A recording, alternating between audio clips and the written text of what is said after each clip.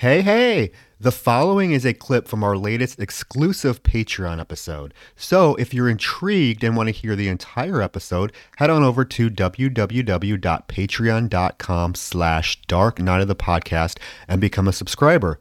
You'll not only get access to this episode, but all of our monthly bonus episodes. So check it out. Hope you enjoy.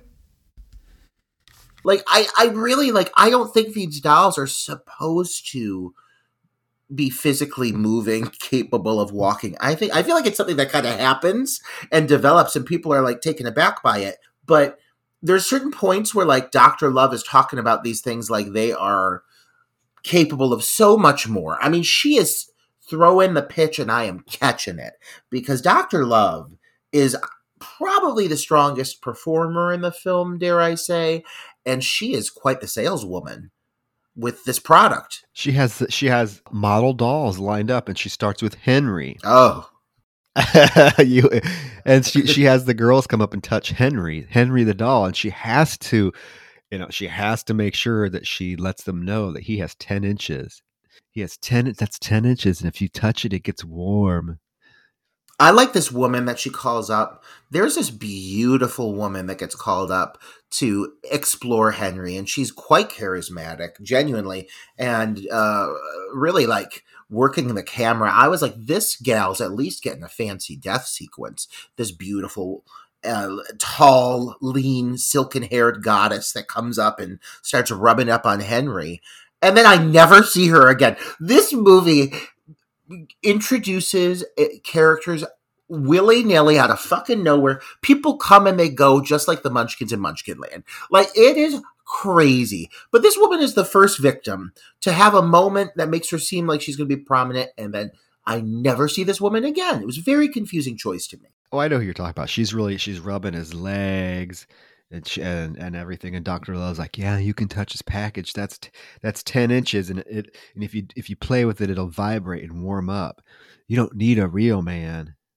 And then there's the female dolls, Tiffany, and you have a whole array example of the Tiffany dolls. So you can customize these dolls. You can give them tattoos. They can be plus size. You can do any hair color or anything.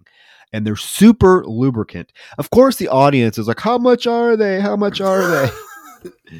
And these dolls, Roger, they're $10,000. I mean, and that's a lot. Okay, that's a lot of money, I think, for a lot of people. But it seems like the people in this area have no problem coming up with $10,000 because almost everyone buys one of these fucking dolls. The volume of dolls that are purchased in this city it is uncomfortable. They are out with people at certain points.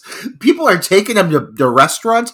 I don't care how involved these dolls get. I never think it's going to be like the social norm to have your fuck doll with you on your arm at a coffee shop. And it's just a bold choice, I feel.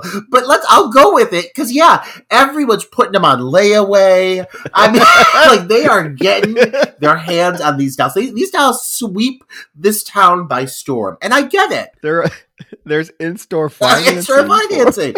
I mean, they give you so many options to pay for these very elaborate dolls, who I still feel are not worth $10,000. I think I'm thinking maybe $4,500, and it better be damn good. Well, correct me if I'm wrong. In the movie Megan, right? I'm pretty sure it was stated that the retail price for a Megan doll was going to be $10,000.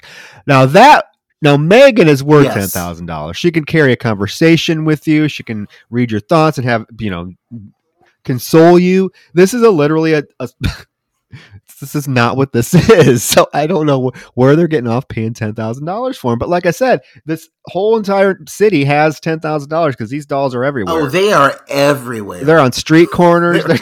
They're everywhere. I'm like, what the fuck? It's so casual. It's such a casual approach. And that's one of the aspects I kind of like about this movie. I like how this film's like, fuck it. Let's make sex dolls the norm.